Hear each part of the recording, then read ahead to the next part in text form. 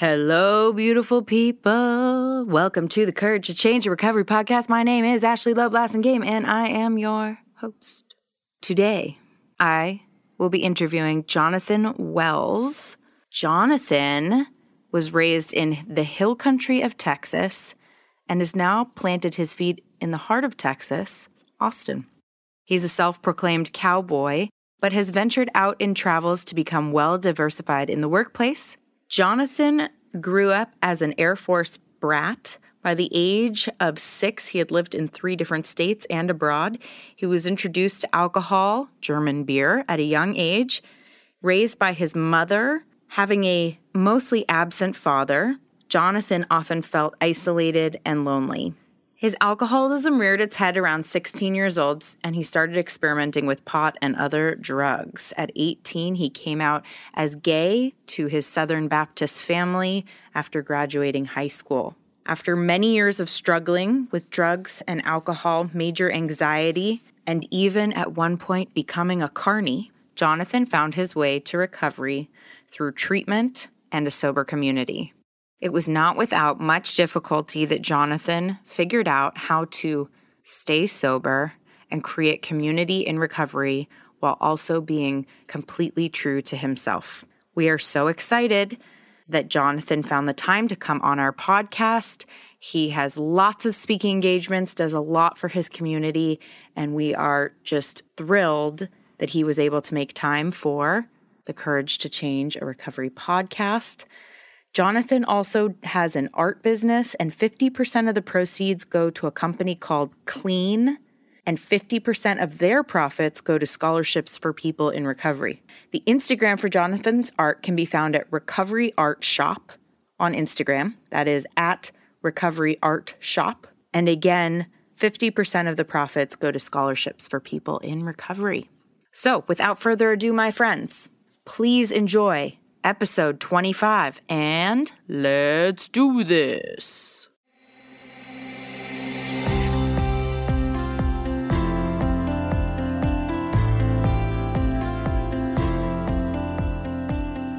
Jonathan, welcome to the program. Thank you so much for being here. Yeah, it's my pleasure. Thank you for having me. Absolutely. So I have all this amazing background on you about your life, but I want to hear everything from your perspective on your recovery. How long are you sober? So I've been sober since March 21st of 2013, so currently 6 years. Awesome. Yes. Feeling good. And they say, I think they say that after 5 years, you're no longer a newcomer. So welcome. Thank you. Do you think that you were born an alcoholic or that you became one? Oh, I was totally born one. They've always talked about in the news about, you have, that they found a gene, the alcoholic gene, right? And I completely believe that because it runs in my family. It runs on both sides of my family. It runs mostly on my dad's, biological dad's side of my family. And most of them have either died from drug overdoses, alcoholism, or currently still drink. And then on my mom's side, they just don't drink. It's kind of weird, but right. There's something. Yeah, there's something wrong with them. They don't drink. Very, very questionable. Very questionable. But my mom's side of the family, they grew up in the country, sort of the old folk, and so. They're kind of the cowboy side of Texas, I guess. Okay. And so where in Texas are you? So I'm in Austin, Texas. It is the wonderful, beautiful capital, the live music capital of the world is what we call it. So there's lots of bars that you can go listen to music, that you can go drink, we have. Drinking in bars is very expensive. It is very expensive. Let me tell you, we can get to that. Yeah. And, we have Austin City Limits, South by Southwest. We have a new Speedway. Austin is growing. This just became a tourist commercial for Austin, Texas. I love it. I know. So, it's growing by leaps and bounds. Yes, you should come. It's great. It's a beautiful, beautiful place. And what's the area where the watering hole where everybody goes? In Austin, that would be Barton Springs Pool. Yes. That's the one. It stays at 50, 60 degrees all year round. They have a moon thing to where it's when a full moon, you go out and you howl for some reason, and then you jump in the pool at like midnight. It's the strangest thing I've ever seen, but it's also... That sounds amazing. It is amazing. That sounds amazing. And they do it in the winter too. I mean, you're talking about like it's 20, 30 degrees outside. Let's go howl at the moon and then jump into this freezing degree water. It sounds like a great time. Yeah. I mean, it's just too bad that, we're not drinking for that, because that would definitely make it also life-threatening and, and a good time, right? Absolutely. I feel like that's the kind of thing where if I was drinking, I would somehow take that too far. Like, as if that's a thing, I would manage to take howling at the moon in the winter too far. Well, you could buy a wolf suit. You could wear that if you were drinking, and on other substances, you could drink because you have to stay warm when you jump in the pool. I mean, there are so many different ways. There's no other way to stay warm other than to drink alcohol. Exactly. I don't know of any other way. No other way at all. There's no towels. There's no heat warmers. There's nothing like that. Nothing's been invented like that. Insulation. Nope. There's just alcohol. I didn't know about this. So we belong. That's the good news. Yes, we belong. So did you grow up in Austin? No. So I was born in Colorado, and I stayed there for about 4 or 5 years. My dad was in the Air Force, so I'm an Air Force brat, which means I moved around a lot. Yeah. And after 5 years, we moved to San Antonio, and that was where my sister, Kristen, was born. And we stayed there for about a year. And then my dad got orders to ship us over to Germany. So we flew over to Germany, and we stayed there for 6 or 7 years. And so I grew up around a different culture than I was used to. We were on the base for a couple of years, and then we moved off base. Oh, so cool. Yeah, it was very cool. We stayed in a building that was sort of like an apartment complex, except each floor had a family. And so it was like this building apartment complex thing. I can't really explain it. The landlord was on the bottom, and there was about 4 families so it was about 4 stories, and each story had to build a family. And so I had to catch a bus. I had to walk uphill in the snow, both ways. Both ways. It's Germany. It snows. And catch a bus to the base, and that's where I went to school at. So, do you speak German? Ich weiß nicht. No, nein. Poquito. There you go. Oh my God, you're the best ever. Poquito. Poquito. Más o menos. Yes. So, no, I used to. It's funny. I don't speak it fluently, but if someone spoke to me, I could understand it and somehow create some type of phrase that may not be correct, but they could understand me what I was saying back to them. So Donde está la cerveza? Yes, exactly. The important things. And, being in Texas so long, I know more Spanish now than I do German. But everybody in Germany understood that. When you go to a foreign country, they understand that you're an American and that you don't know their language, and they kind of know your language, because when you go to a German school, you learn 4 or 5 languages. Yeah, it's pretty insane. So one of my good friends, Christoph, I grew up with him in Germany, and he went to the German school, and we still keep in touch. And he graduated learning 5 languages, and it's pretty amazing. We're kind of a little narcissistic here that we only learn 1 language, because we're like, the rest of the world will adapt. Yeah, we don't need to learn your languages. We're absolutely just not. English, and you guys figure that out. Yeah. So Germany was definitely an experience. And after Germany, we moved back here to Texas. And it was a very lonely time.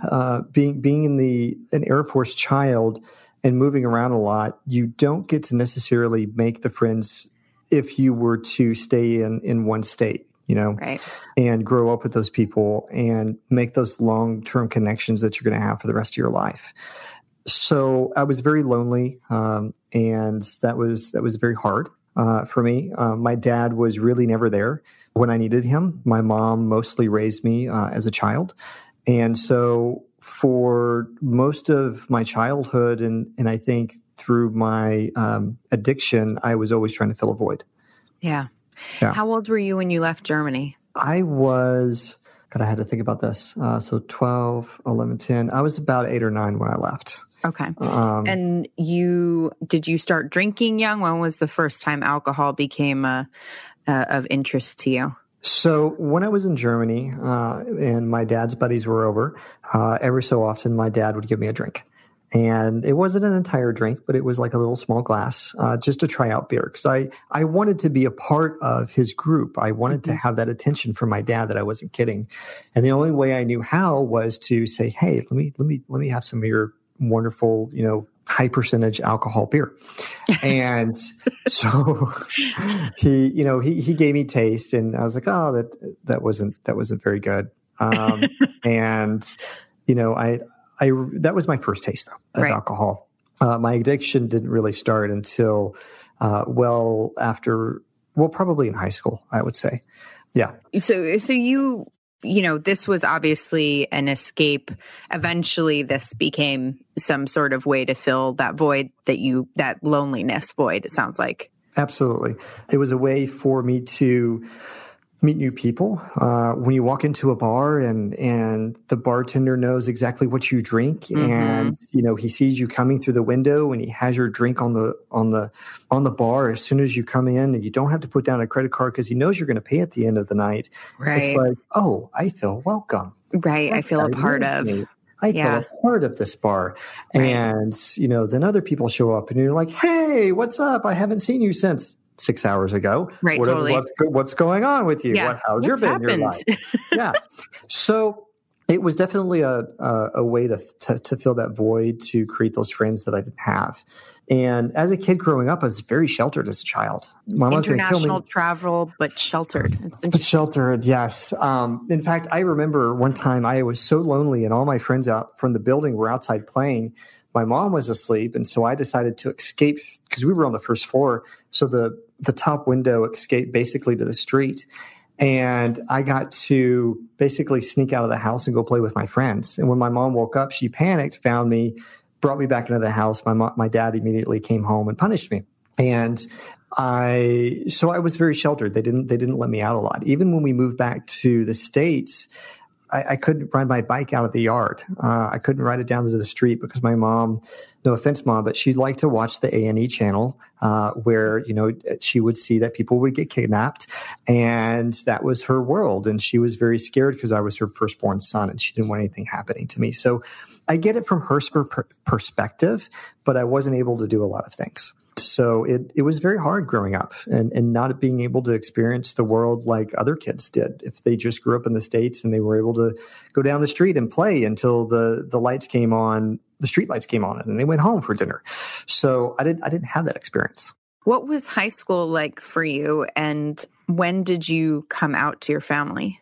So this is going to be a long-winded answer, so I'm sorry. Okay. No.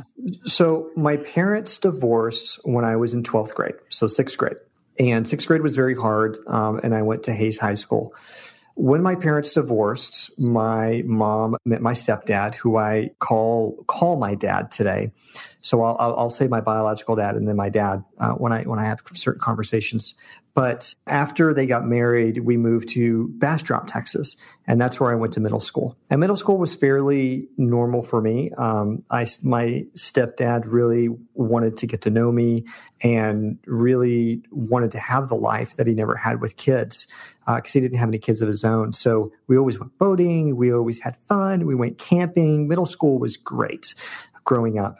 After middle school, my parents decided to move us back into Austin, Texas, so I could go to Hayes High School.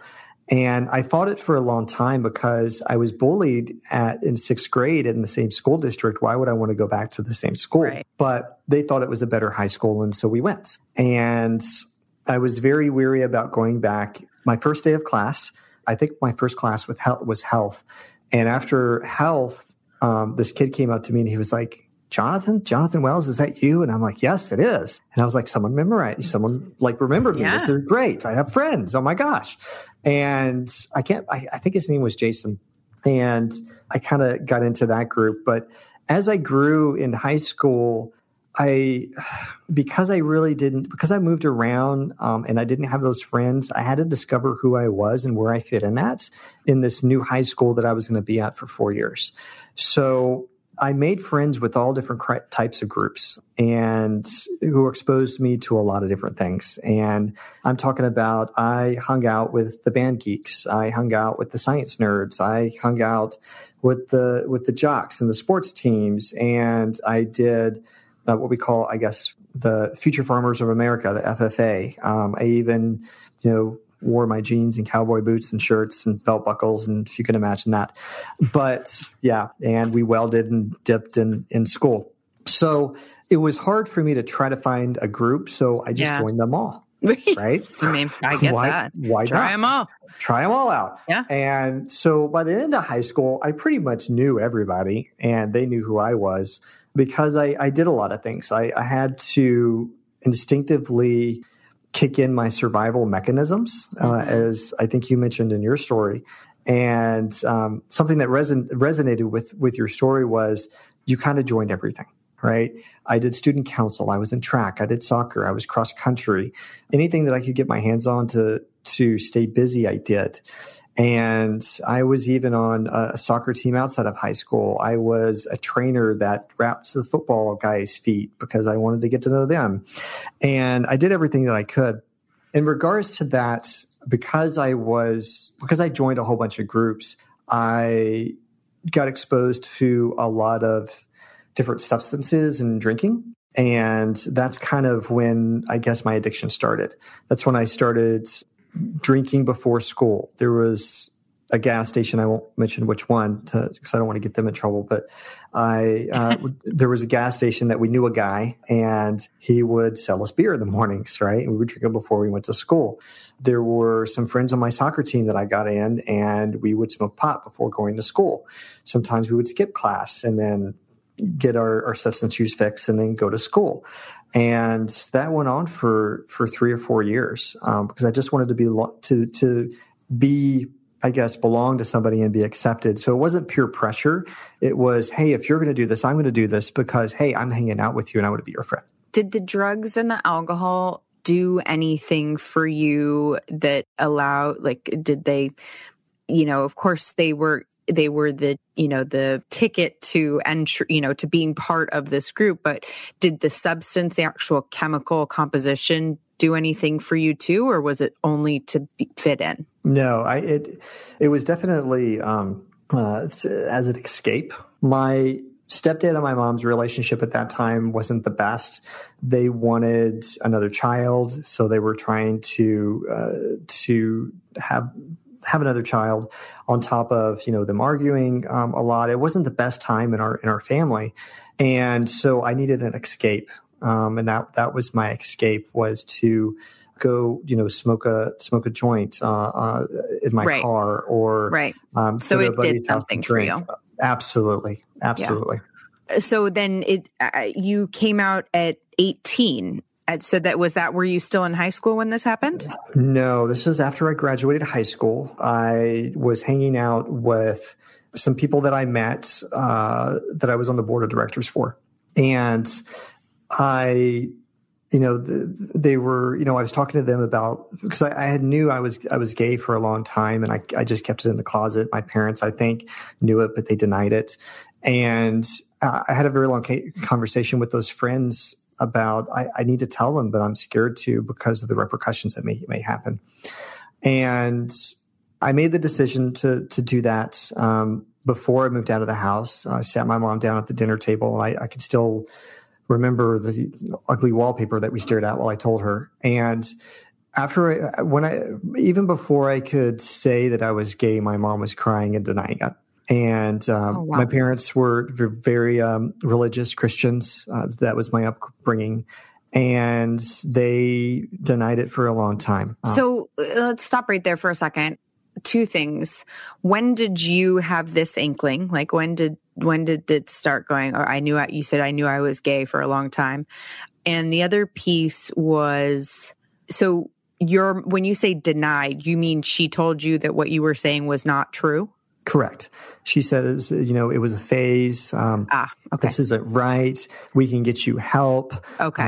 All of those things that I think most religious Christian moms would say.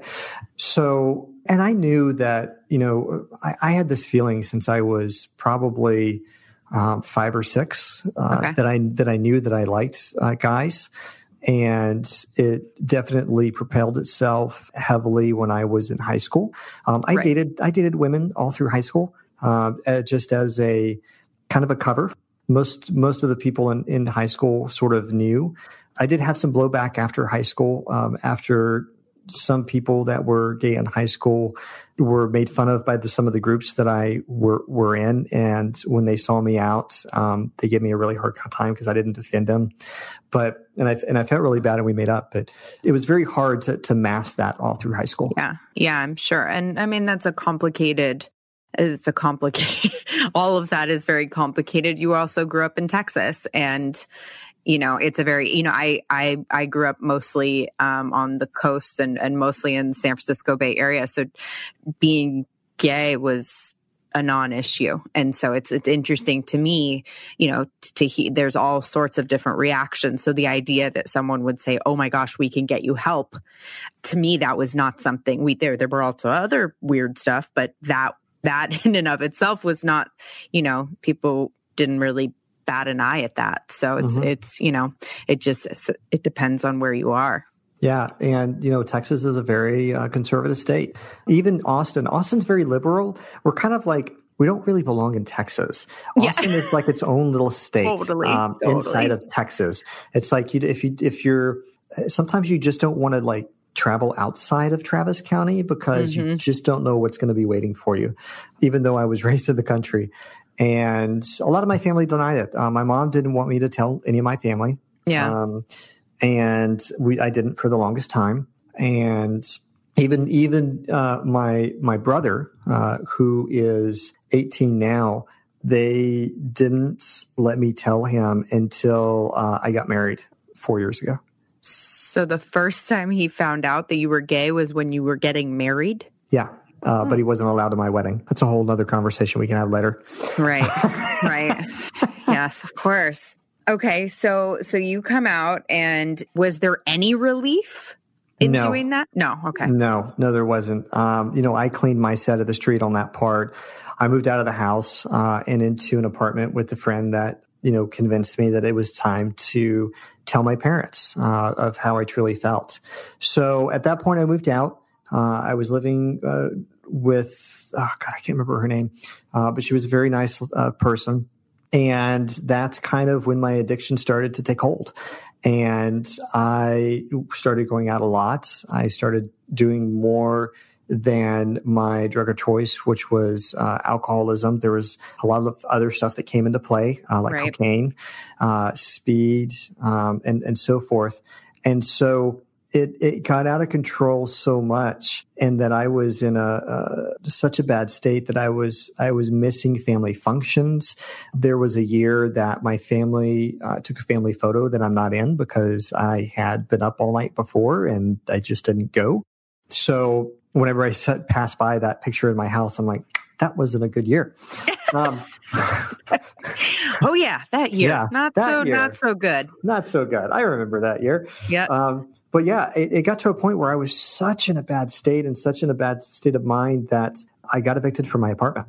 And I just out of curiosity, so your family did offer you help as, because you told them that you were gay. Did they offer you help for your drug addiction, or what was clearly a problem? I don't think they understood what the problem was. Okay. I'm pretty sure that they thought that it was just me being gay, and that was the gay tendency that you're just not going to make anything of yourself, and you can't be productive in life. And I don't think that it was the drinking and the drugging, to be honest. Okay.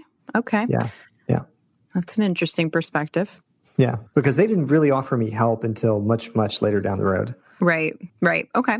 And so you get kicked out of this house, and then you end up in Nashville, right? Is that right? Well, I got kicked out of the house, or I was evicted, and then I moved in with my biological dad and stepmom. And which obviously was a situation that was wrought with all sorts of stuff because you called him your biological dad. Yes. Implying that he was not the figure that was raising you. No. My dad and mom raised me. I call him my biological dad because I don't consider him my dad anymore. Right. And when I went to rehab, after I went to rehab, and then after the law thing that we'll talk about later, they didn't want me to come to any family functions anymore. And we haven't talked in about 7 or 8 years, which I'm fine with because he's the major alcoholic in the family. Right. Yeah.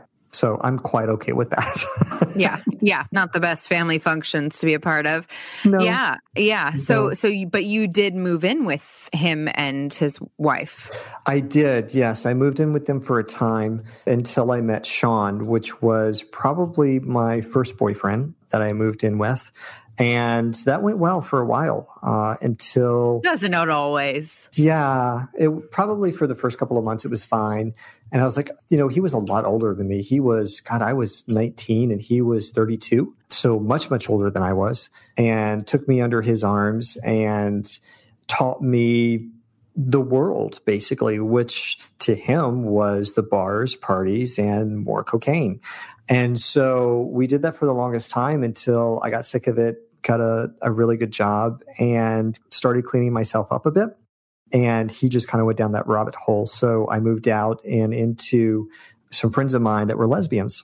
And they were very nice, took me in, but I was still drinking on the weekends and partying and not coming home. Well, one day after I turned 21 and I was out at the bars, and so was Sean, and he told me not to go to this one party. I did anyway. And I think it was about 3 a.m. I couldn't sleep. One of the party goers said he was a dentist, gave me a pill and said, "Here, this is going to help you sleep." And I was not in my right mind at the moment, so I took it and went to bed. And the next thing I know, when I woke up, I remember being raped, and vivid images that would come back. And I called a friend of mine that I worked with and literally slept on her floor for 2 nights, balled up in a ball because I really didn't know what happened. And I had to make sense of this in my mind. So that was really hard. And finally, when I went to the doctor and I called my mom and dad, they moved me out of the house that I was living in and in with them. And at that point, they started dragging me to the Southern Baptist Church. I, quote unquote, found religion and went back into the closet. Wow. So the attacker was this dentist human? Yeah, I believe he was like a dentist or an eye doctor, one of the two. I don't remember his name. I don't remember what he looked like. All I remember is he saying that he was a doctor. The people that were around me said that he was a doctor, and so I trusted that. Right. And so you. I'm sorry that happened. That's terrible, and something that unfortunately is so common when we're using is. And it's one of those things where, and I think a lot of people can relate to this, those of us, I don't know many people who are in recovery who haven't had that experience, because I think we become easy targets. And for the exact reason that you're talking about, it's like, well, we were already in this partying situation. And so by the time we come out of it, realize what has happened, we don't feel that we have the right to say anything, right? We don't you're like, well, what am I going to say? Like, I took the pill. Right? Or, what do you say? And so it becomes this shame spiral of a shame about being in the situation, shame about taking the pill, the whatever, insert whatever it is, and then shame about what happened, and then shame about not being able to say anything because you're ashamed of all of the other things. And it's like, it's just this horrible shame spiral that we pour more alcohol on top of. Absolutely. And it was shame for the longest time. And yeah, it took me a very long time to understand exactly how to feel about that. And, until I worked my steps, I really didn't understand. And that was 12 years later. Yeah. Right. Until I really understood the entirety, gravity of the situation. And so it was interesting. So you went back into the closet was it this idea that maybe this would solve the problem? Like another solution to whatever that void is? Like maybe I just need to put this part of me away. What was the impetus for you being willing to go back into the closet? Yeah. Going back to the Southern Baptist church that my parents would go to, I sat down with the preacher.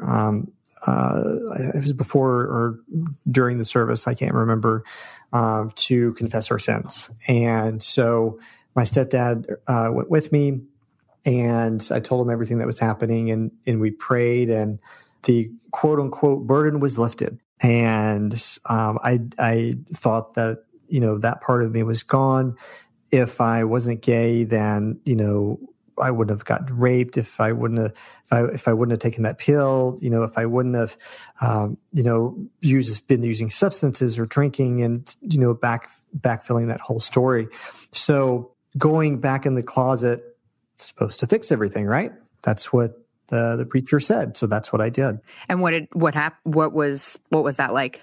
It was I'm not saying it was easy to accept, but I did stop drinking because I stopped hanging out at the gay bars. I started going to the Southern Baptist Church every Sunday. I joined the choir, and everything was hunky-dory. And at that time is when I moved to Nashville with one of my best friends that I went to church with. And, we joined another Southern Baptist church up there. I got a new job and got into call center work. And if you don't know anything about call centers, I guarantee you about 40% of us are going to be LGBT. It's just a thing. I don't understand it, but about 40 to 50% of us are. So going back into that world, I met more people that were LGBT and sat down with them and started telling my story. And so during were you trying to convert say you guys should come to this Baptist church? No. Oh God, no. Oh, good. Okay. They wanted to talk to me because I told them their story, and they were like, "That's not right. Something's wrong." And I'm like, "Are you sure?" Because I'm pretty sure I have been doing great the past 2 years. Right, I haven't drank. I haven't. I was being celibate at the time. Right. It's really it's working out. Yeah, an exciting life. Going to Alabama football games. There you go. We started talking a lot, and, that person introduced me to another person who introduced me to another person. And soon I was sitting down with a group of them, and I started realizing some things, and I started reading more books. There was one book in particular that they gave me, and I started reading it, and it was about a story of someone that knew they were a homosexual, and they went back into the closet, what that was like for them. And when they realized that that's really who they were, and they had to come back out again, and how tough that was. And after I read that book, I cried for hours on end because I knew who I was. Yeah. And I started hanging out again with the LGBT community. And when that happened, that person that I was living with found out, and he kicked me out of the house. I moved in with some of the friends from work that were in this group, and helped me kind of get back on track of who I was. The fun part was I had to come out to my family again. Because once is not enough. Let's do it again. Let's have the experience all over again. Hey, listen, did they got a redo? Did they do any better? No, it became worse. Oh God.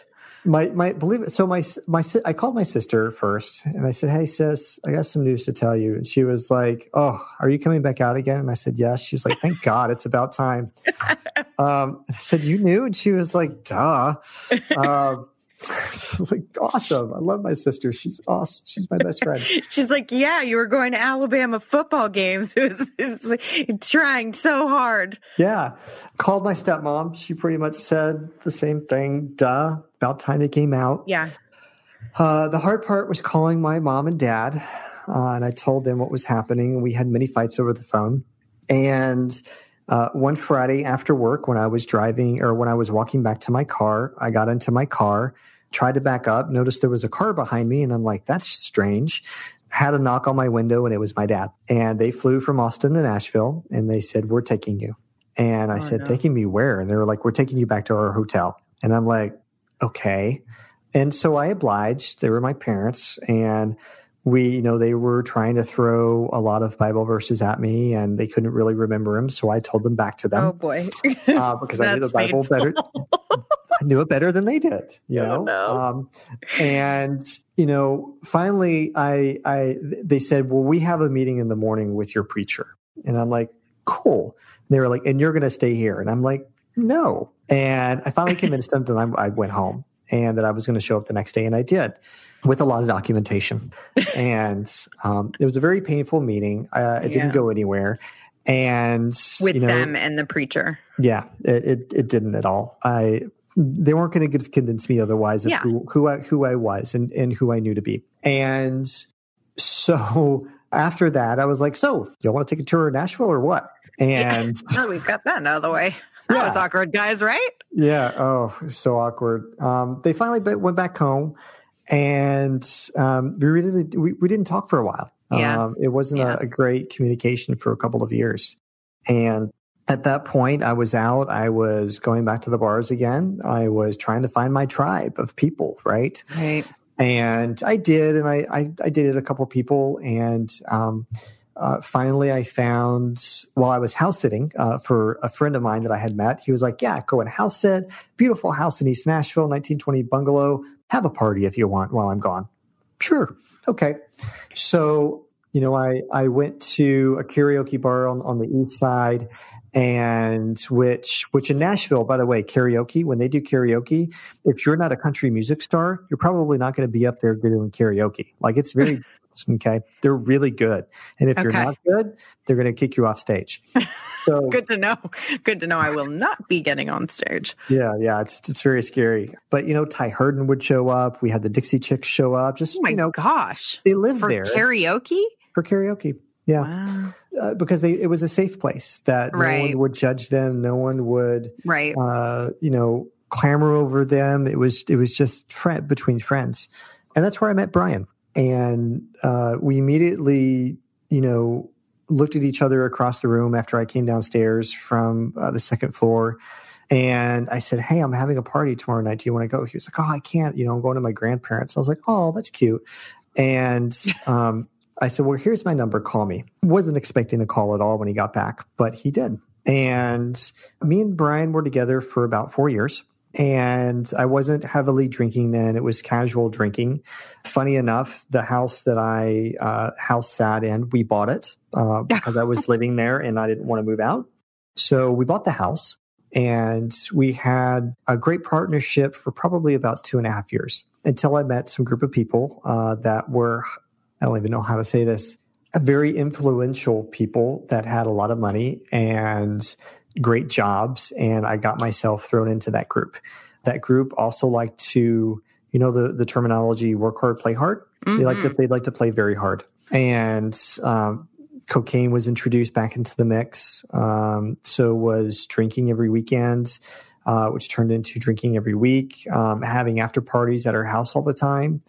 And things went downhill pretty fast over a year, to where I was sleeping around with other people, not paying attention to our relationship. Brian knew that I was sleeping around with people, but I think the straw was when we had an after party one night at our house. He caught me with somebody else in our roommate's room. And that's when he said, John, I can't do this anymore. You have to find someone. This is going to end. And that it threw me into a loop. For the next month, I searched for a place. Me and a buddy moved in together, and my alcoholism went out of control so much that I was drinking every day.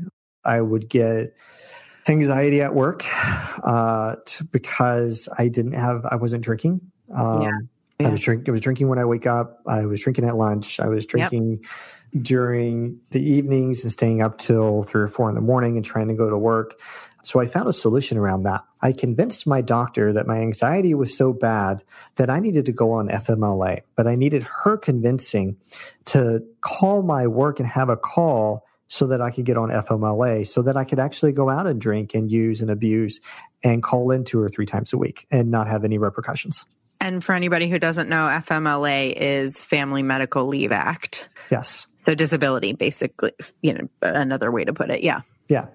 Completely abused the system. And now, mind you, I thought that was a very clever way to get around keeping my job and using it at the same time. Right. At the time, I thought that was a very clever way. I regress and regret that in so many different ways.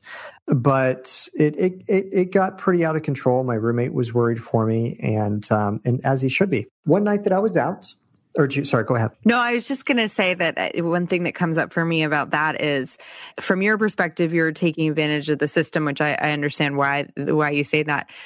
What I also see is that you truly had a fatal progressive illness and a major anxiety disorder, and probably weren't bringing your A game to your job anyway. And so going out on disability, you may have thought it was a scam, but it was, in some ways, it was kind of an accurate depiction of what was going on.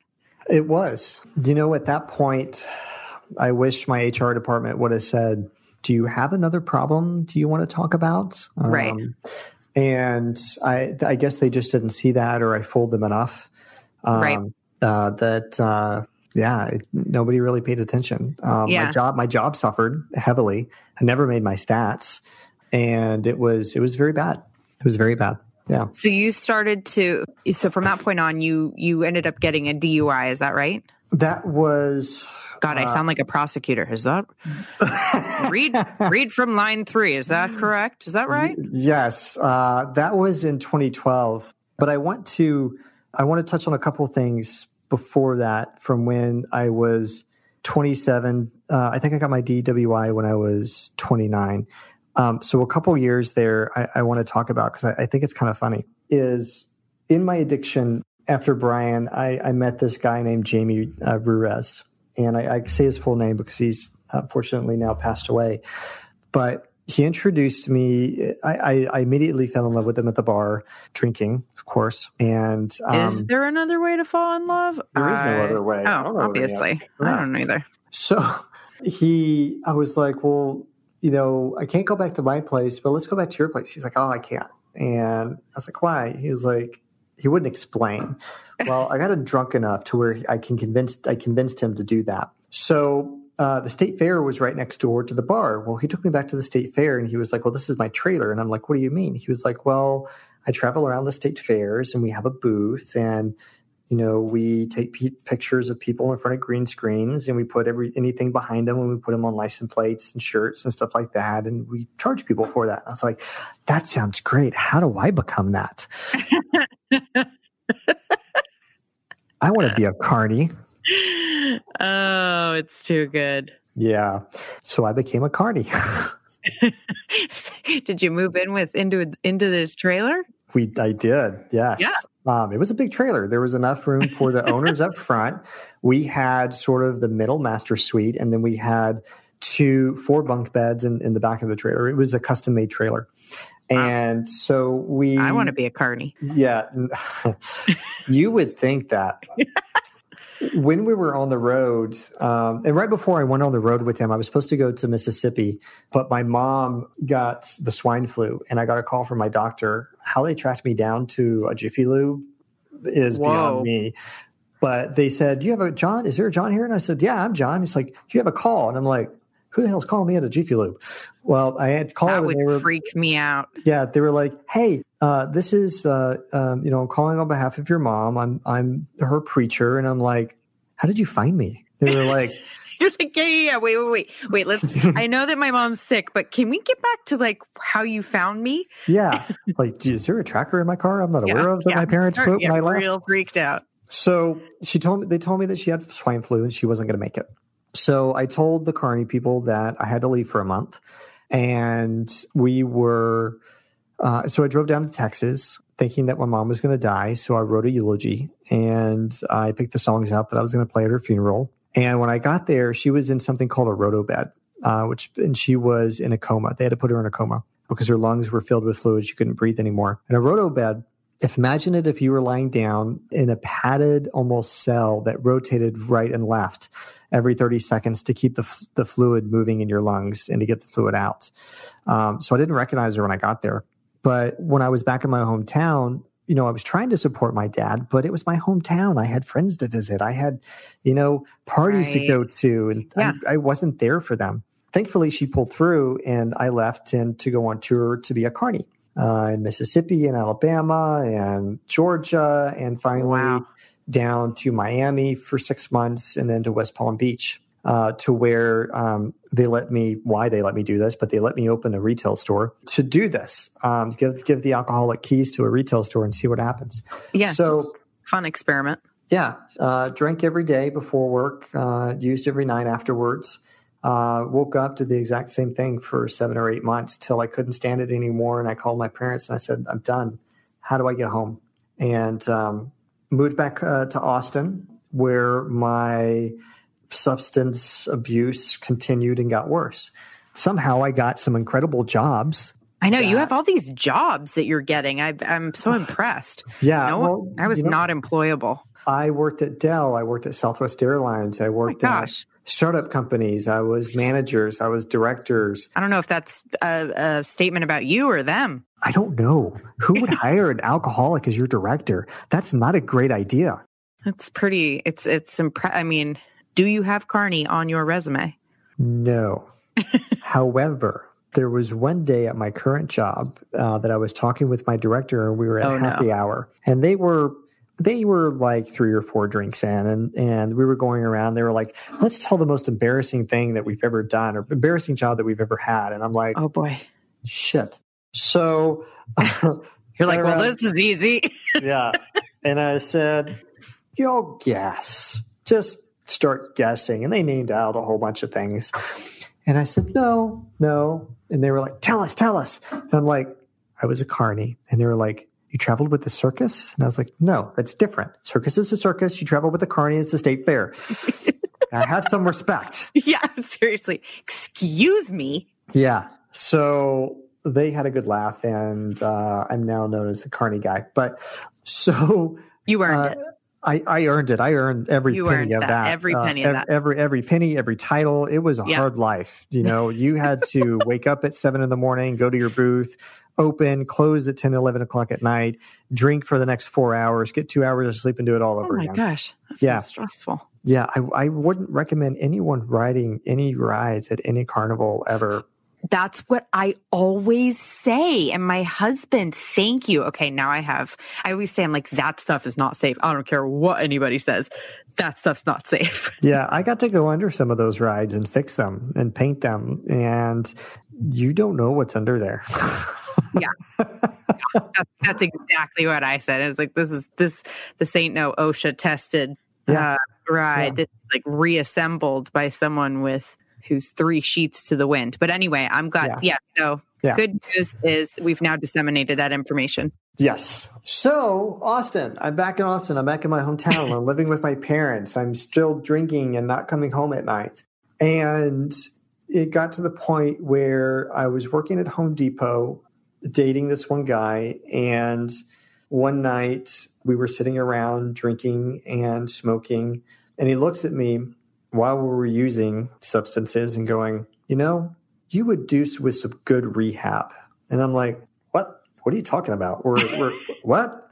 And he's like, I'm so confused. Please tell me more while we have this, thing of whiskey sitting in front of us. And so he was like, well, you just seem to be going off the rails. And I'm like, sure. So I thought about it that night, woke up, And I went to my parents' house and I texted my parents and I said, "Hey, Mom, when you get home, we have to talk about something." She's like, "Not again." Yeah. She was like, "What now?" And no one was home. I sat my mom down on the couch and I said, "Mom," I think I need to go to rehab. And she was like, "Oh, thank God."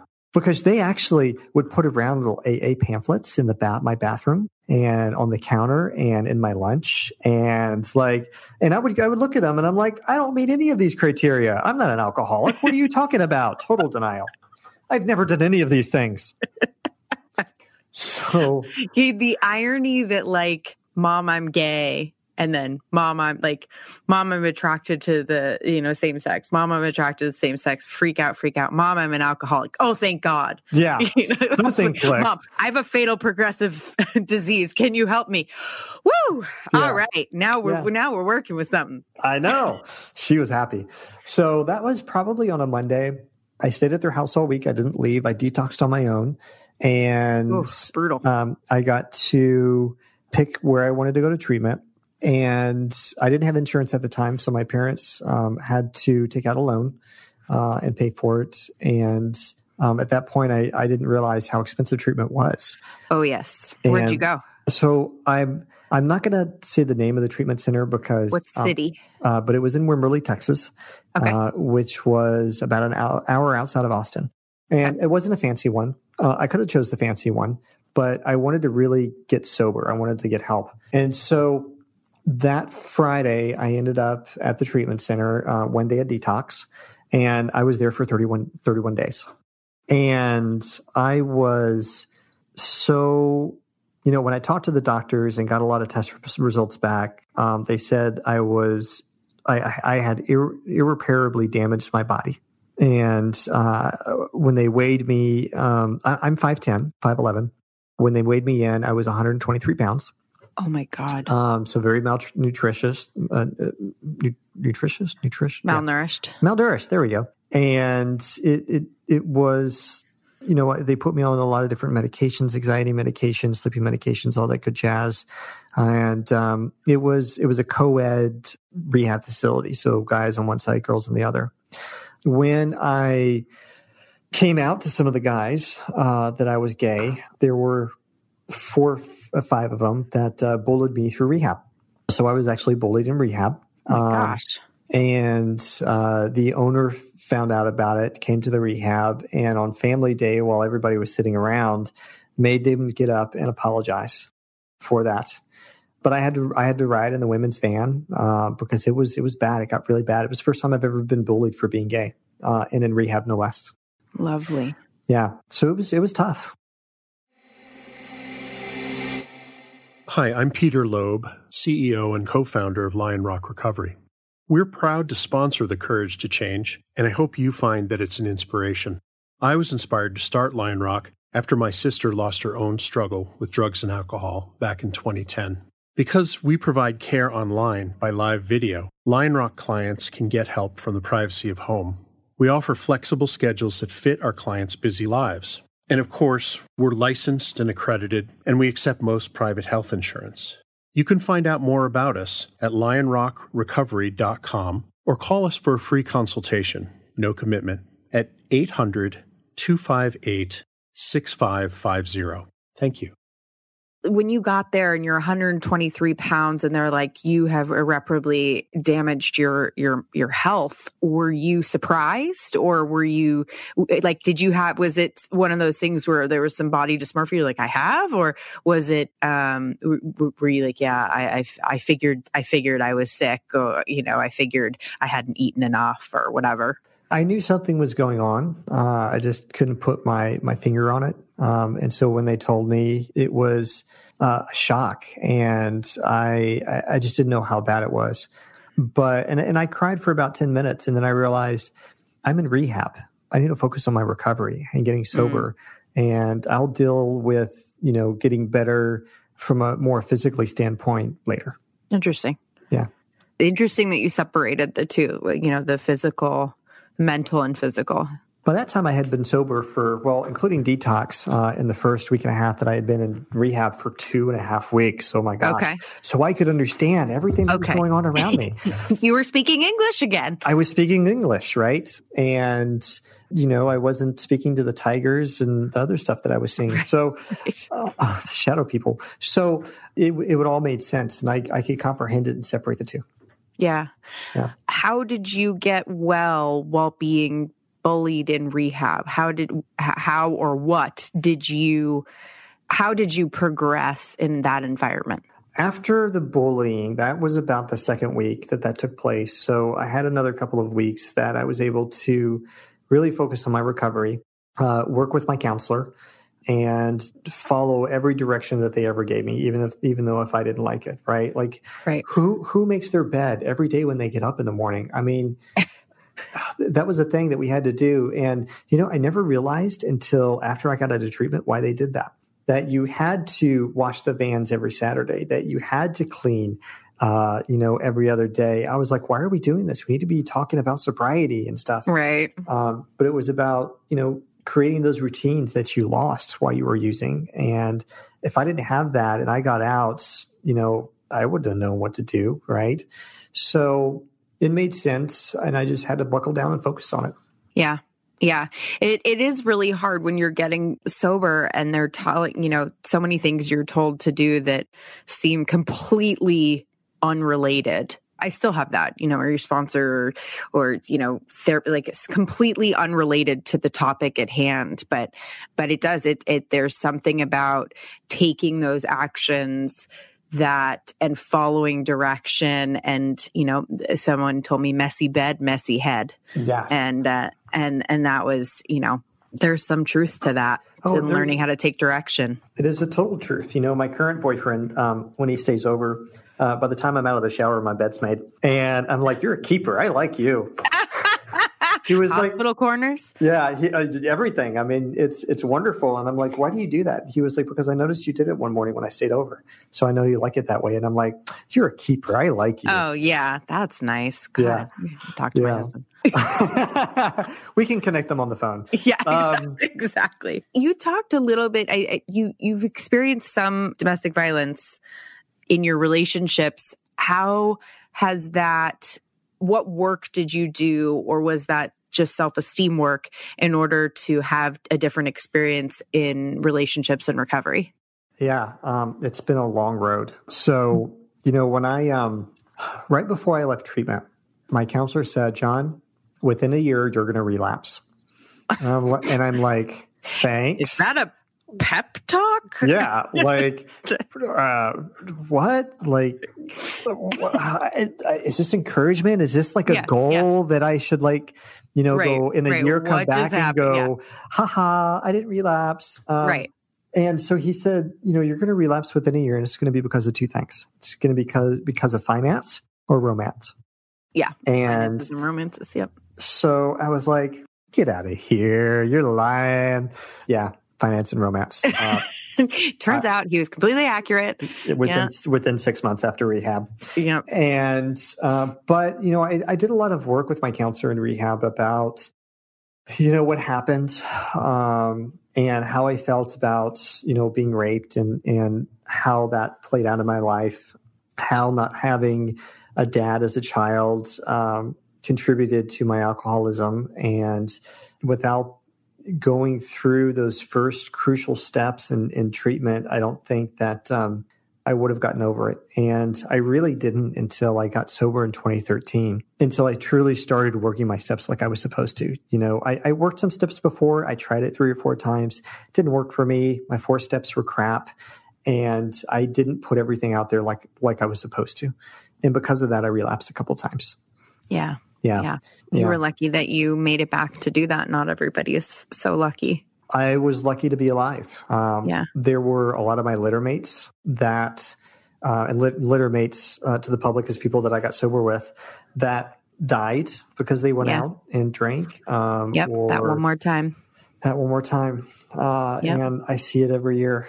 It's so scary. Yeah. I've had close roommates that have committed suicide. I had 3 in 1 year that happened with like weeks apart. And that's why I started painting, or one of the reasons.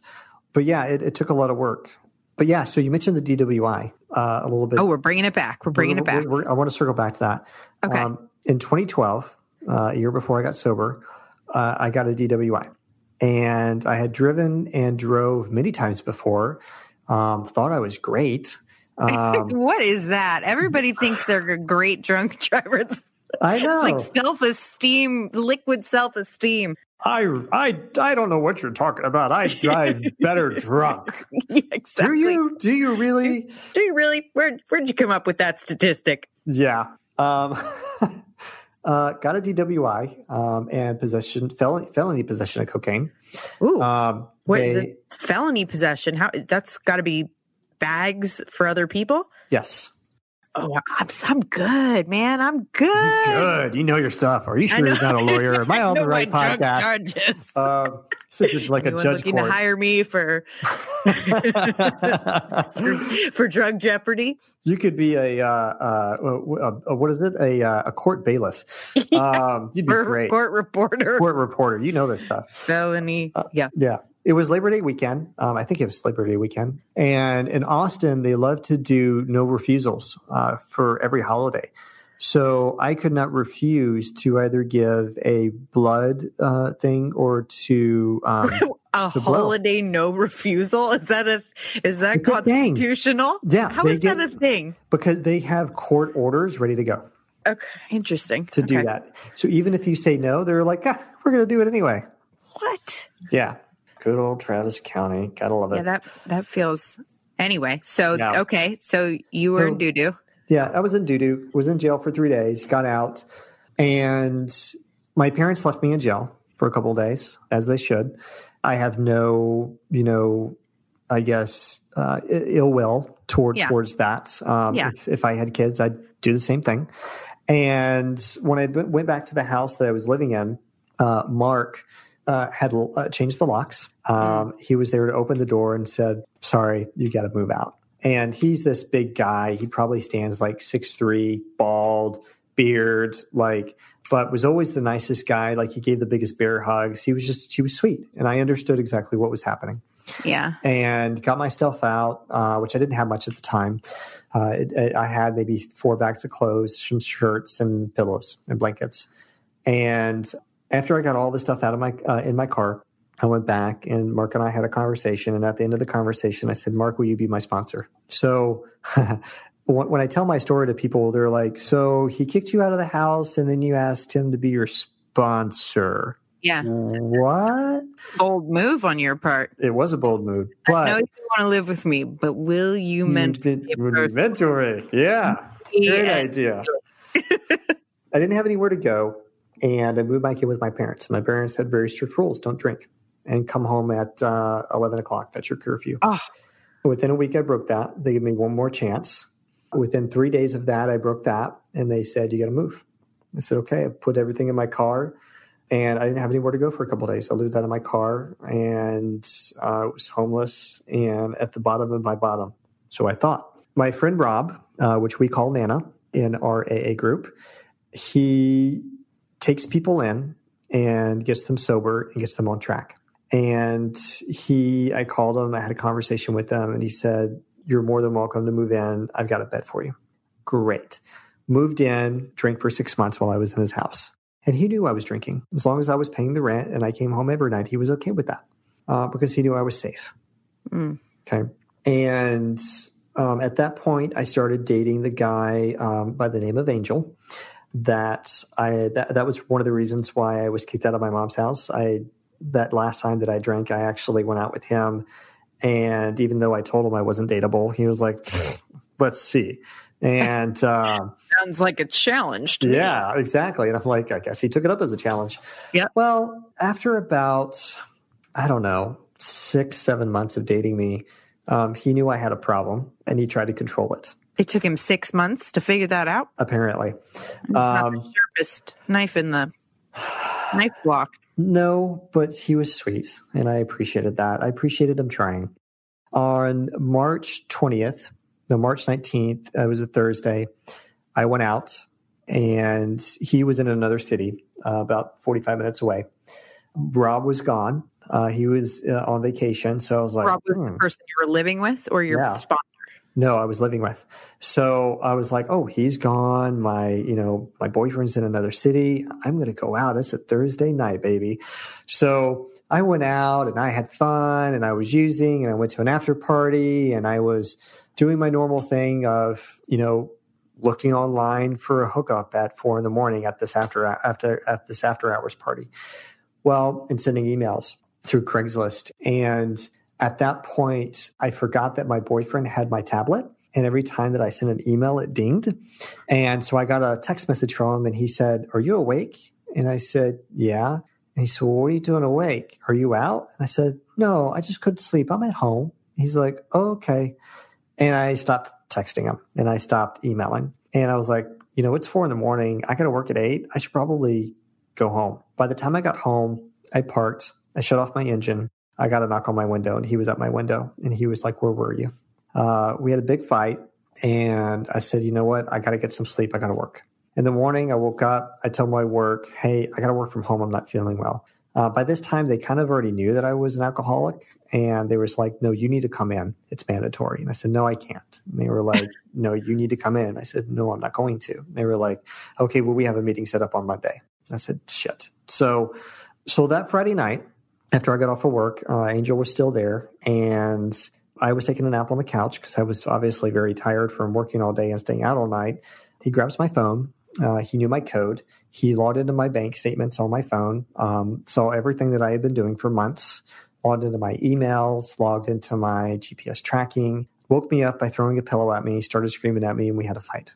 That fight escalated to shouting in the living room for about an hour, shouting in the front for about an hour. And I decided to go out on the back porch. I opened the door. I slammed it behind me, even though I knew he was coming. He opened the door. He pushed me down the steps. It was about 4 steps, and I landed on the deck pretty hard. I got up. I pushed him back, and he was above me. He grabbed me by the neck, body slammed me back to the porch, and continued to choke me and screaming that he didn't know what to do with me, that he loved me, that he couldn't take this anymore. He was crying. And I think through his rage and his crying, he didn't realize that he was choking me to the point where it was crushing my throat to where I couldn't breathe, until he kind of came out of the trance, let go, went back, left me on the porch, went back into the house, locked the house to where I couldn't get in, and told everybody in the house that I was using. It was very traumatic. It took me a while to regain to where I could breathe. And I went into the room that I was staying in. I fell asleep. The next morning I went to my parents and I stayed in a spare bedroom for 2 days and I didn't come out. And in that time, I thought, what am I doing with my life? What just happened? I was assaulted again. This seems to be a common theme. And I recapped the last year and a half of my life. And that is where that was my tipping point. Not the DWI, not being me being raped before, not losing jobs, not having panic attacks, anxiety attacks. It was the fact that someone else, and I'm going to say this, and this is going to sound weird, that someone else, and I'm going to say cared enough for me that they were crying out to me, that even though he was choking me, he was crying out that I can't take this anymore and I don't know what to do. Yeah. It was wrong for him to choke me. I will say that. And he and I have come to terms and said our piece about that. But after that weekend, I called my sponsor and I said, "I'm ready." And Rob got back into town because I was banned from the house at that point in time. And I said, I'm ready to get sober. And there were rules put into place. I had to go so many nights to rehab, and started working my steps. And I worked the steps like I've never worked them before. I was the embodiment of what a person in AA should do, and what steps that they should take. By the book, by the big book, didn't miss anything. And it took me about 4 months to write my 4-step. This is the fun part. After I was done writing my 4-step, which was pretty much an entire notebook, right? Yep, same. my sponsor said, okay, well, I got to go out of town for a week. And I'm like, no, I'm done. God. I've got to read it like tomorrow to somebody. He was like, well, choose somebody that you trust, that you're in a spiritual relationship with. And I was like, well, who am I in a spiritual relationship with? And I was like, oh, I'm in a spiritual relationship with my dad because we've been going to church. I found a church that I liked. They started going, and he was my spiritual running partner. So I called my dad and I said, hey, I'm in the place in my recovery that I have all my 4-step written. And I just need to read it to somebody. Could you just listen to me for like a couple hours? And he was like, sure. And he was like, wait, what's involved with that? And I said, well, I have to read you everything of everything that I did that I had done wrong, who I needed to make amends to, all my sexual things that I messed up. And he was like, oh, okay. That was half the binder. And oh God, did you read your 4-step to your dad? I did. Oh my! I got to his house when the sun was rising. They live out in the country, so it was beautiful. It was a beautiful day. Got him coffee. It took me about 2 hours to read it to him, and I read a lot. We cried. He was shocked a lot. But my dad is the one that knows everything about me. There is stuff that I told him that my mother will never ever know, that she doesn't ever need to know. And my dad and I kind of made that pact. And after I read it to him, we said a prayer. I called my sponsor, and there was a rock in the backyard that I was able to get cell service, and I cried on the rock. I went to the bathroom. I cried while I peed. I cried pretty much for the next hour because it was such a burden that lifted. And I worked the rest of the steps from there. I made amends. I traveled to other states. Everybody that I made amends to understood what I went through after I left, including Brian. And I owed Brian quite a bit of money from all the credit card stuff that I racked up. And he's like, don't worry about it. I'm glad you're well. And I had so many people do that. And I cried and I cried. And getting sober, I got asked to join the board of directors for a recovery organization. We started the first Recovery in the Park 5 years ago. It's still going on. This is the 5th or 6th anniversary. And it's crazy to see that growing, right? Yeah. My sponsor said, now that you're sober, doors are going to open up. Mm-hmm. It's going to be like if you were at the bottom of the river and you were holding rocks and you suddenly let go. You went straight to the top, and the river was a rapid, and you're now going to go down that rapid, and it's going to be bumpy for a while, but eventually it's going to smooth out into a very nice river, and it's going to be smooth. Being sober is probably the most wonderful thing that's ever happened in my life. I have gotten jobs to where I've been able to talk to moms and talk them off the ledge of doing something stupid because their kid was sick and is using, and they didn't know how to handle. I had one mom call me one time that she was so mad that she wished her son would just die. And a lot of times I would sit on the floor of my office talking to moms for hours, and started, groups with parents that they could join and help them understand what was going through. And it was kind of a peer group for them. Yeah. I became a peer recovery coach, the second one in the state of Texas that actually passed the exam. And things just kept on getting better and better and better. And I'm not saying that being in sobriety is the easiest thing in the world, because it's not. I've been married, I've got divorced, right?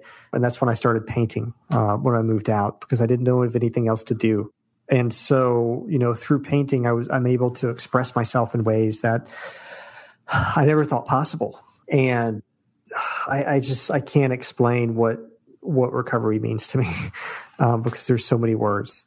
My biggest thing in recovery that I do is I give back. And that's probably the moral of my entire story. And there's a quote by an anonymous person about volunteering. And it says, volunteering is the ultimate exercise in democracy. You vote in elections once a year, but when you volunteer, you vote every day about the kind of community you want to live in. And that resonated with me from the time that I got sober to today. Andy Andrews is a great another speaker that helped me along about talking about what I want to do in my life, how do I want to take it, and how do I want to live my sobriety. He's not a sobriety speaker, he's a spiritual speaker, but he has some books that blow me away in ways that I can't even imagine. To this day, God, I do so much. I don't sleep. I am a crew chief for Love, Hope, Strength. We tour the nation, signing people up to get on the National Bone Marrow Registry list. I think I've surpassed 5,000 people. For every 1,000 people that we sign up, we save about 2 or 3 people's lives. I'm on the planning council for the HIV and AIDS planning council for the city of Austin. That's directly under the mayor, and we have about a $5 million budget that we help for different service organizations. I do so much. I own 3 businesses, my art business, an insurance business, and a vitamin business on top of my regular job. And I also volunteer for the Hill Country Ride for AIDS. It's every year. It takes a year to plan. I feed 600 people breakfast, lunch, and dinner on ride day. But you know what? What did we raise so far? Last year, we raised almost $700,000. Wow. Yeah. That's awesome. So I don't give back in the recovery community as much anymore because I was burnt out by working in a recovery organization. Yeah, I get that. But I give back in so many different ways. And that's something I've talked about. I love that you bring that up, is that I've been burnt out before on recovery, giving back in recovery, talking about recovery. You know, you're in it for long enough. If you do it all day long, it does wear on you. And one thing that I tell people who feel, who are experiencing that, especially people who work in recovery, is that your giving back and your volunteer work can look like anything. You can go volunteer at an animal shelter and snuggle animals that need help, whatever it is, as long as it's helping someone outside of yourself. Because I do think that there is something to be said about when your 9-to-5 job is working in recovery, substance abuse recovery, that sometimes the last thing you want to do is talk about that when you get off work, and that's okay. Yeah, absolutely. It was very hard to work in that field and then go to the meeting and go, I just sat through this for 8 hours. I'm going to leave. And I knew if I didn't leave that company that I would stop going to AA meetings, and that's what I was afraid of. So I switched companies, and now I'm a client support operations manager, which is great. I love doing it. Super cool. Super cool. And I love that you found your tribe and that you found what works for you. And I think that's such an important message, that it doesn't have to look one way or another. It doesn't have to be always giving back in program or always giving, it's about finding what makes your heart sing. And that's just the beauty of sobriety, is that it's in the seeking that you find where you need to be and what you were missing all along. Absolutely. Yeah, I mean, that's something I talk about a lot in AA, and to my sponsor or sponsees is, they're like, well, am I supposed to be working at the coffee bar? Am I supposed to be sponsoring? And I'm like, you don't have to if you don't want to. I probably haven't had a sponsee for 2 years, and I'm okay with that because I help moms out. One of my best friends, her son went through detox just recently and is going in residential treatment. And I'm helping her create a plan to where when he exits, what are we going to do with him? I have a coworker, I won't name her, but I'm helping her through a transition because her son she wears glasses and has red hair. Yes. And so wait, how did you know? So yeah, it's I'm helping her out, and I'm connecting them and connecting them where they need to be to make sure that they're taking care of each other in this whole transition. So you're being of service. You're being of service. And the big book doesn't say where you have to be of service. It just says how to be of service. Right. If there's somebody out there who has your experience of feeling like they couldn't be who they are, maybe they are trying to come out, maybe that's a contentious issue in their family and they're using alcohol to help anesthetize the feelings around that. What is the advice you wish you had early on when your alcoholism was starting to brew? No pun intended. Yeah, that was good. I didn't even mean yeah, that was brew. Good. Yeah, that was good. Yeah. Touché. Yeah. Thank you. Be who you feel like you're meant to be. Don't be scared. God loves you. You have a higher power that is always going to be on your side no matter what anybody else says. If you lose family over it, That's okay. You're going to sprout your wings and become somebody that you never dreamed possible, and keep plowing forward. I love it. That's awesome. Thank you so much, Jonathan. We're really grateful to have you here and have you share your story. And I know that you've helped a lot of people and you're going to help a lot of people through this. Absolutely. I am going to keep on fighting the good fight and helping whoever I can. And thank you so much for letting me be on your podcast. I am truly overwhelmed with honor and humbleness and gratitude. Awesome. Thank you so much. The Courage to Change, a recovery podcast, would like to thank our sponsor, Lion Rock Recovery, for their support. Lion Rock Recovery provides online substance abuse counseling where you can get help from the privacy of your own home. For more information, visit www.lionrockrecovery.com/podcast. Subscribe and join our podcast community to hear amazing stories of courage and transformation. We are so grateful to our listeners and hope that you will engage with us. Please email us comments, questions, anything you want to share with us, how this podcast has affected you. Our email address is podcast@lionrockrecovery.com. We want to hear from you.